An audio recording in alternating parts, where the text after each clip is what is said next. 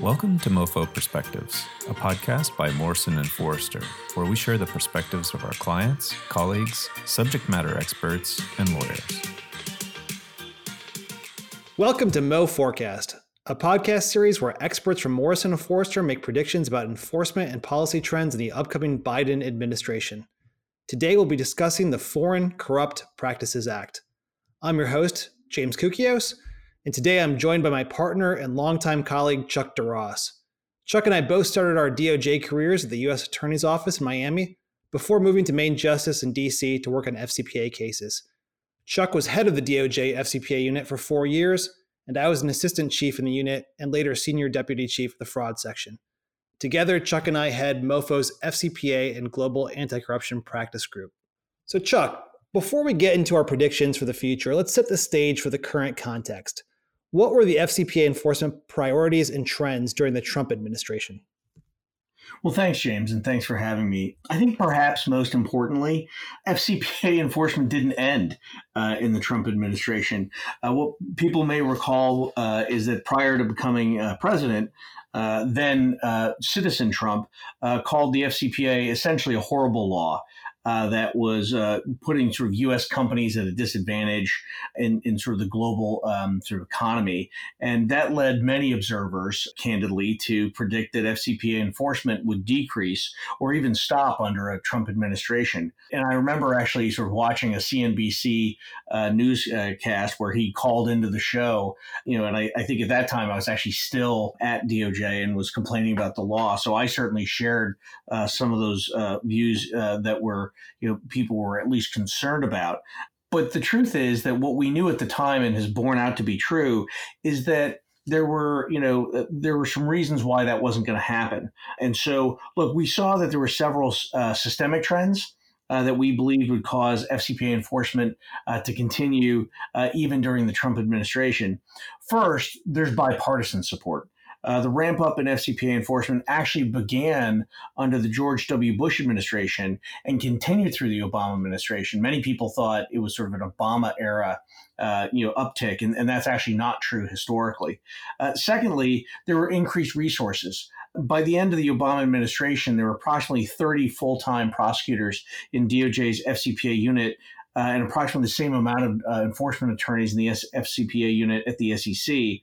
And there was even the creation of new FCPA squads at the FBI. So all of these people are career employees, and they are not political appointees. They're public servants, and they're career folks. And so those people are not going to change with one administration, whether that's from the Bush administration, the Obama administration, or Obama to Trump, or now Trump to Biden. And so these career folks were going to continue to move forward. And then third was the internationalization of the anti-corruption enforcement ecosystem. By the end of the Obama administration, the U.S. was no longer going it alone. It used to be the U.S. would resolve cases on a unilateral basis. But what you started to see before the end of the Obama administration was international enforcement and cooperation among counterparts across jurisdictions. And really, that was enhancing DOJ and SEC's ability to bring all those kinds of cases. And so combined, we were pretty confident, and it turned out to be the case, that FCPA enforcement was going to continue under the Trump administration, even if the president himself was not a fan. No, absolutely. That doesn't mean, of course, that FCPA enforcement stayed exactly the same. It never does, whether it's within administration or between administrations. FCPA enforcement is evolving. So if we step back and maybe look at some of the trends over the last 4 years, I think it is fair to say that the types of cases that DOJ brought changed slightly during the Trump administration. Again, not really because of Trump or the leaders at DOJ, but more because the natural evolution of FCPA cases. So what do I mean by that? First, there was an increase in individual prosecutions over the last 4 years. That was not so much a change in focus. DOJ had long been focused on trying to increase the number of individual prosecutions. In fact, way back when Chuck and I were still in the FCPA unit, he and I both went to trial against individuals in FCPA cases. But those cases do take a long time to bring. And so this trend of increased individual prosecutions was the culmination of many years of efforts to increase the number of individuals prosecuted for FCPA and related violations. And that really came together during the last 4 years. Second, there was probably a slight decrease in the overall number of corporate cases brought by DOJ, potentially in part because so many resources were devoted to individuals. But those cases were of extremely high value. Even if the number of cases may have been slightly lower, the value of those cases were very high. In fact, in 2019 and 2020, those 2 years set successive records for the total amount of money recovered by DOJ and SEC as a result of corporate FCPA cases, topping $2.5 billion in both years. So really, we saw a huge increase in individual prosecutions and an increase in large-scale FCPA corporate resolutions. I think that's absolutely right, James. And I guess I would add to that there has been sort of a notable trend on the SEC side in which the SEC has increased its use of the FCPA's accounting provisions in its enforcement actions. Now, most people think when they think about the FCPA, they think about foreign bribery. But a lot of people don't realize that one of the most used provisions of the FCPA is actually the accounting provisions, not the anti-bribery provisions. Those accounting provisions apply to publicly traded companies, and they are enforced not just by DOJ, but also SEC. And the SEC has used those provisions to go after publicly traded companies in a wide variety of cases, and in some ways in an increasing way versus the anti-bribery provisions.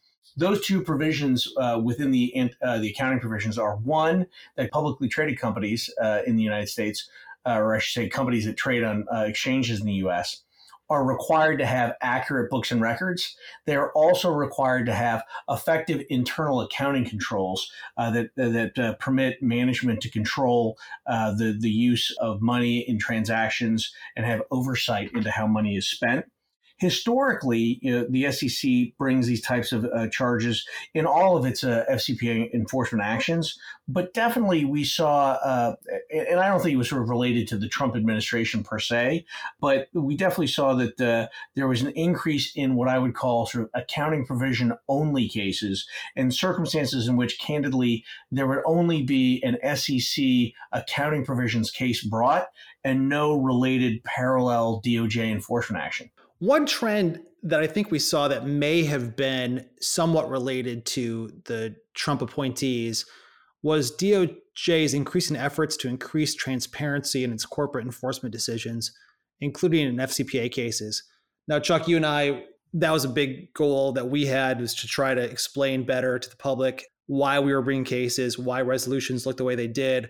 But it really did seem that Brian Benczkowski, who was the Assistant Attorney General for the criminal division for most of the Trump administration, really brought that to another level. He really seemed to want to put out a lot of guidance and a lot of transparency in the criminal division's charging decisions. So, for example, under AAG Benczkowski's leadership, the criminal division put out an evaluation of corporate enforcement programs. They put out monitor selection memo, inability to pay guidance. And then most notably, although this was at the DAG level in the FCPA space, was the FCPA corporate enforcement policy.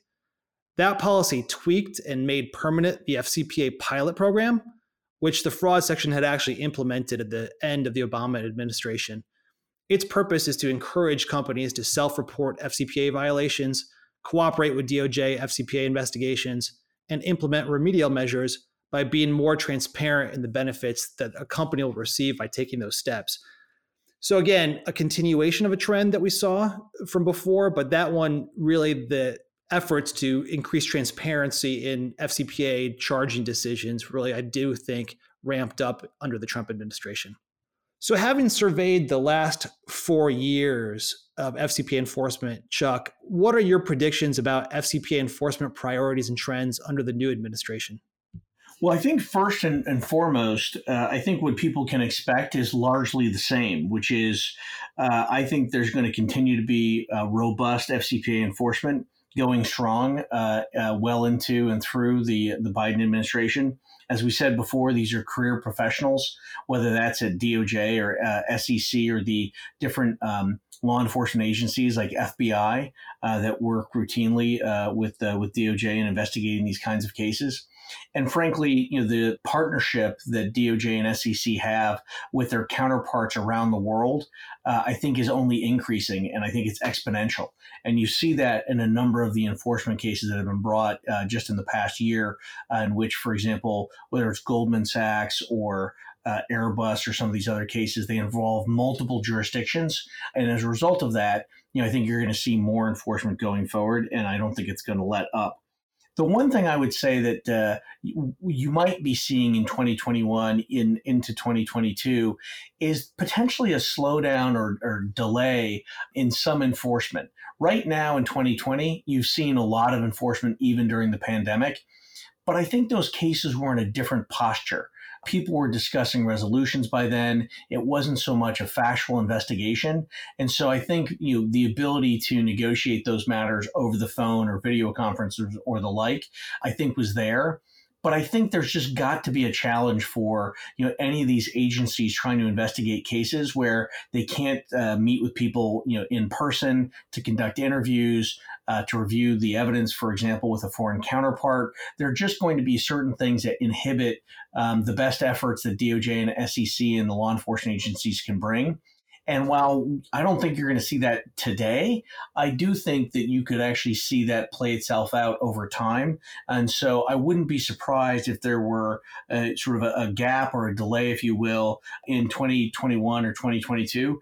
I don't think it's necessarily going to be that visible ultimately, because I do think DOJ and SEC will play catch up once they can sort of in 2021 start to work more as they did pre-pandemic.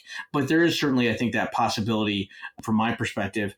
And look, I think the traditional sort of conventional wisdom is that a Democratic administration may be more favorable to greater degrees of enforcement, particularly against corporate America. Again, these are career professionals. I don't know that there will be much of an impact, but there could be at least some. Definitely agree with that. I think from a legal perspective, it'll be interesting to see whether DOJ continues to aggressively pursue cases based on an agency theory. And for a little bit of context, in the Hoskins case from a couple of years ago, the Second Circuit Court of Appeals held that DOJ could not charge certain foreign defendants with conspiring to violate the FCPA unless it could prove that the defendant was an agent of an issuer or a domestic concern. Around the same time, and maybe because they had to start thinking about the agency issue more because of this Hoskins decision, DOJ appears to have started applying the agency theory in the corporate context as well, bringing cases against parent companies on the theory that a foreign subsidiary that paid bribes in a foreign country was acting as an agent of the parent. It was a little bit more expansive and aggressive than I think we had seen in the past. And, our thinking was maybe this had something to do with Hoskins because they had to think about agency more. But the problem with that is that the term agent is not defined in the FCPA.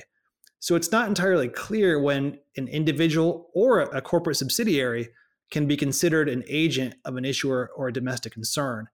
In that original Hoskins case, the Second Circuit declined to define the term agent, and that left DOJ and the defendant to duke it out in the district court. They did.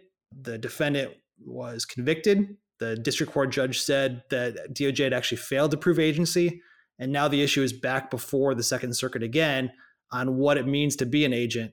Many amicus briefs have been filed on that issue. There's an active litigation going on right now.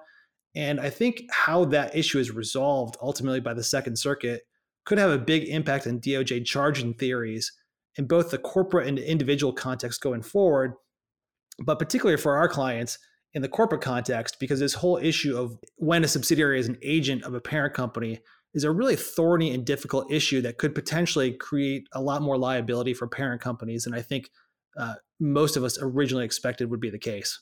Oh, well, I agree with that. I think there's another component that I would be thinking about here going forward. And again, I think it's less related to a particular administration so much as I think it's just the development in this space.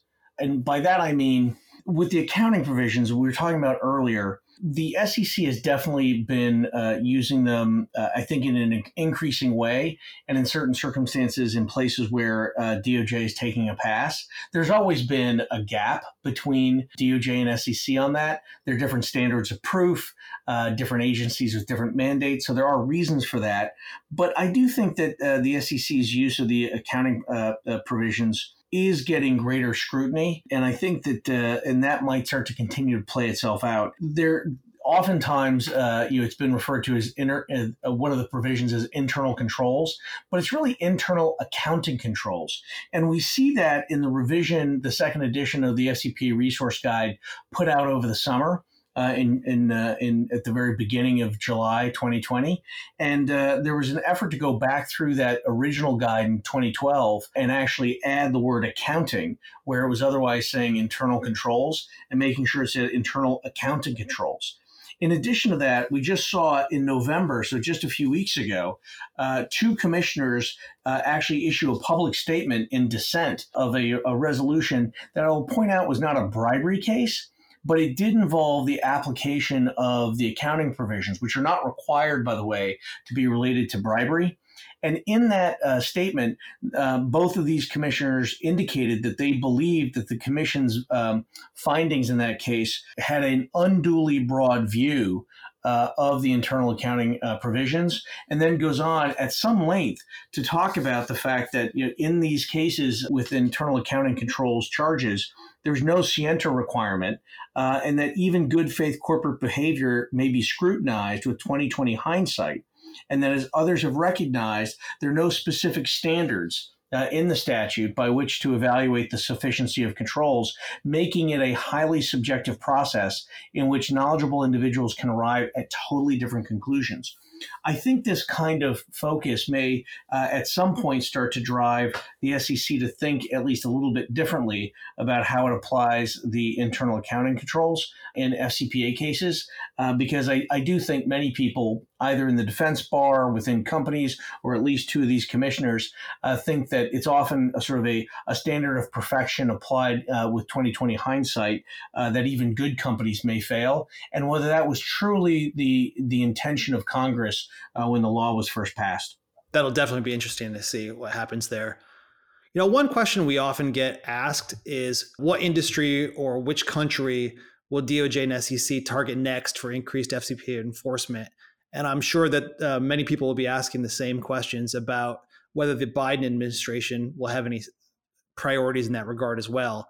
But the truth of the matter is that DOJ and SEC, with a few exceptions where the SEC targeted a couple of industries just a few times over the years, the pharma industry or the financial industry, generally speaking, DOJ and SEC don't target industries or countries. They're much more opportunistic, self-reports, media articles, other kind of whistleblowers. It's kind of more what presents itself to them than actually proactively going out and looking for these kind of cases. But that said, we have seen an organic increase over the years in enforcement actions involving certain countries, and particularly, I'd say, China and some countries in South America that have state-owned oil companies. It's interesting, if you went back probably at the beginning of the Obama administration, Nigeria was probably the number one country that you would say if there was one country being focused on in terms of FCPA enforcement. But over the last several years, China has just shot to the top. So I think that trend is going to continue. As everyone knows, China is a big market. It's a high-risk market because of all the state-owned enterprises and historic corruption risk. So China is going to continue to be just organically a big focus of FCPA enforcement. It'll be interesting to see what happens with the South American countries. Brazil is a big, obviously, shot to the forefront over the last couple of years because of Operation Lava Jato or Operation Car Wash, which was really a Brazil-led investigation into alleged corruption at their state-owned oil company, Petrobras. That generated huge corporate and individual prosecutions around the world, many in the US, Switzerland, the Netherlands, Singapore, and Brazil, of course. That seems to be winding down a little bit. It'll be interesting to see if Brazil remains as prominent as it has in the past, given that. The other big country that shot to the front is Venezuela, and that is primarily because of a bunch of individual cases involving the state-owned oil industry there, PDVSA. So it'll be interesting to see if those continue, but I'm sure that there will be, Chuck, as there always is, another country that kind of leaps to the forefront that maybe we weren't expecting, that becomes the big player from that regard. What do you think about monitors, Chuck? Is that you just finished up your own monitorship? Do you think there are going to be an increase in monitorships during the Biden administration? It's interesting. It's a sort of a perennial question that people ask, which is sort of, what's the trend in monitorships? Are they going up? Are they going down? Are they remaining steady? And the truth is that our impression, both from our time, if I can speak for you also, James, at DOJ, and since leaving the government, is that it's a case-by-case analysis. And you have to look at the specific facts of a case to assess whether or not a monitor is appropriate. That's certainly what the guidance that both DOJ and SEC follow, is that it's a fact-intensive inquiry that's specific to the case at hand. And I think you need to look no further than just the last 12 months to see that. You see, a couple of cases like Airbus and Goldman Sachs that are sort of, $1 billion plus cases. So very substantial cases that one would have assumed maybe 5 or 10 years ago would absolutely have a monitor required as part of any kind of a resolution. And that's not the case. There was no monitor in those instances. And then if you look at, for example, last December, a year ago, the Ericsson case, which was more than $1 billion resolution, and it did have a monitor. So you ask yourself, well, what's the distinction between, for example, those three cases? How do two come out with no monitor and one comes out with one? And is it the result of some policy change? Is it a result of sort of the Trump administration not liking monitors? And I would say it has nothing to do with that. I think if you look at the individual resolutions, what you see is the Goldman Sachs matter, while very substantial in terms of a penalty, actually involves sort of very narrow conduct of sort of a specific set of individuals as opposed to something that's systemic in the first instance. And the second one, if you look at Airbus, while it actually does have that systemic component to it with multiple countries that are part of this resolution where the conduct was occurring, what you see there is that there is a remedial efforts made going back as far as 5+ years ago to actually fix that, and that was enough time to test the program such that a monitor wasn't required. And if you compare that to Ericsson, which like Airbus actually had multiple countries as part of that resolution, so there was this systemic component to it. The resolution itself specifically said that because the company had not yet fully implemented and tested its compliance program, the company was going to be required to have a corporate compliance monitor. And so again, I think the where you see this going is that companies that are thinking about and getting that remediation going early enough that it can be fully implemented and fully tested by the time that the resolution is coming online, you can potentially avoid that monitor, even in a big case. And if you don't, you might end up with one. So I think it's less about the trend and more about sort of the specific facts and circumstances of a given case. I totally agree. I remember when the Benczkowski monitor memo came out, there were some people who thought that was an indication that there would be some kind of bias against monitors. And I think when we read it, we said, actually, this is really just being more transparent about what the unwritten rules are of what the criminal division was doing in terms of assessing monitors, and then trying to guard against scope creep when a monitor was in place. So we didn't see that as a bias against monitors at all. And I think what you said makes great sense. So Chuck, now staying on the topic of the future, we've talked about some of the trends that we expect to happen during the Biden administration. What should companies do to prepare for enforcement in the upcoming years? Well, what I think is helpful to companies as well as the defense bar that's counseling companies is look at what the government's already telling you. Right? Just look at the FCPA resource guide. The second edition just came out. Look at the most recent edition of the evaluation of corporate compliance programs that was just, I think the third edition now has come out in June.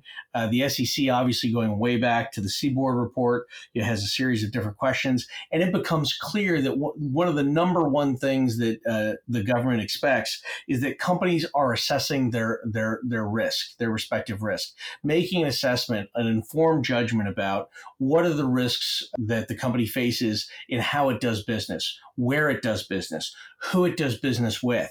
And once you make an assessment of that risk profile, you are more capable of tailoring your compliance program to deal with and hopefully mitigate those risks. And that is absolutely what the government's expecting. And the benefit of doing that is actually twofold. One, preventing and detecting the problems in the first instance because you have got a more effective compliance program. And secondly, if there ultimately is a problem, this is one of the key components or criteria that you can then bring forward to the government to say, we're actually a company that cares about getting it right, and we did all the right things, and you can sort of lay out from soup to nuts. We started with a risk assessment, and then we applied it in good faith across our program, making sure that our policies, procedures, training, communications, investigations platforms, speak up culture, tone at the top, all those kinds of things were done with a good faith effort to make sure that the company didn't, in fact, violate the law. I think that's one of the keys to be thinking about early on.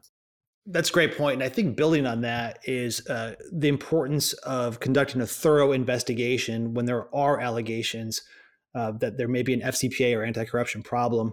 As Chuck mentioned, the FCPA resource guide, the evaluation of corporate compliance programs emphasize the importance of having a robust internal investigation process. And I think, a couple other things make investigations even more important maybe during the next 4 years. One is the continued importance of the whistleblower program for the SEC. And they just recently revamped the rules with the idea that they needed to become more efficient and better encourage whistleblowers to come forward and make it more clear that they'll get rewarded for doing so. So there may be an additional tweak of those incentives for whistleblowers to come forward. Also, as Chuck mentioned, there's kind of this rule of thumb or conventional wisdom that a Democratic administration will be a little more favorable to enforcement against companies. Again, we said for a lot of reasons that Chuck mentioned already, that may not be the case. FCPA enforcement has continued really on a bipartisan basis. But to the extent there is a ramp up of investigations by the government, it's always best for the company to get in there first, get a handle of the situation in case the government ever comes knocking. And potentially, if it's the right situation, self-report as well. Of course, that's a very difficult decision. We're not saying that's what you should do all the time. But to make sure that you get to be in the position where you can take advantage of the benefits if there is an issue by doing that thorough investigation and then implementing the remediation that Chuck talked about. If you do have an issue, make sure that it doesn't happen again, that you fixed it, that your controls and your processes, procedures are up to snuff. So if there is an issue later on, you can say to the government, we did our best. I think that's exactly right. Look, the last thing I'll just touch upon is the question that always comes up about self-reporting and whether or not ultimately to do that and to get ahead of a potential issue.